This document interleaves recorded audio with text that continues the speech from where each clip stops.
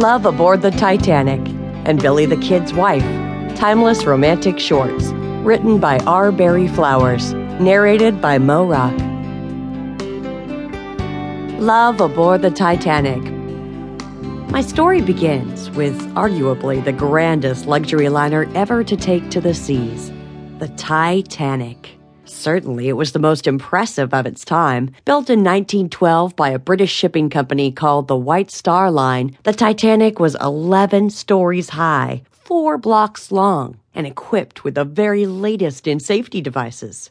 Indeed, she was billed as unsinkable, thanks to a double-bottom construction and 16 watertight compartments, of which 2 could actually flood without the ship sinking. With this imposing backdrop, on April 10th, 1912, the Titanic set sail from Southampton on her maiden voyage to New York. The passenger list included such prominent names as Allison, Astor, Thayer, and Carter. In all, these prominent people represented about $250 million. My entry into the picture did not begin until April 11th, when the Titanic stopped at Queenstown to pick up more passengers, including me, a native of Detroit, Michigan. I'd spent the last year attending Oxford as a graduate student of linguistics.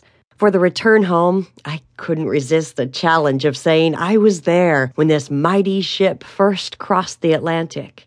And so, with the help of a distant cousin, I gathered my meager savings to purchase a second-class ticket for this once-in-a-lifetime journey. I was 1 month removed from my 25th birthday. When the Titanic left Queenstown at 2 p.m., it carried 1,316 passengers, 891 crew members, and perhaps just as much excitement and anticipation for what lay ahead.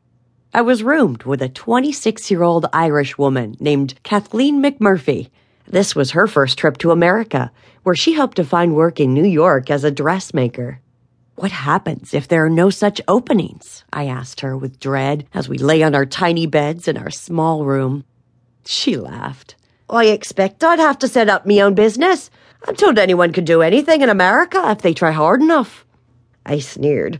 "You wouldn't want to do just anything, Kathleen.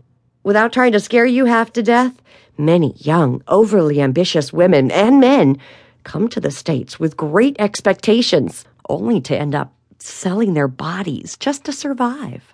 "You mean hooking?" "Yes." She laughed again. "Aye, maybe that won't be so bad, especially if they're good-looking blokes." I widened my eyes. "You can't be serious." "I'm not," she teased. "And don't you be either. I'm a survivor. What's meant to be will be." In less than a day, I felt as if we had known each other for years.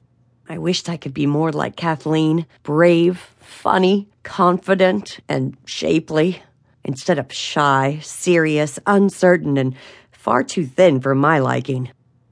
After dinner that evening, we went for a walk on the promenade deck to mingle with others and enjoy the fresh, chilly air.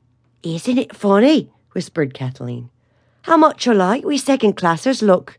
Do you suppose those filthy rich people up there, or the filthy poor ones below us, share a similar resemblance?" I chuckled. "Only in the money they have, or don't have."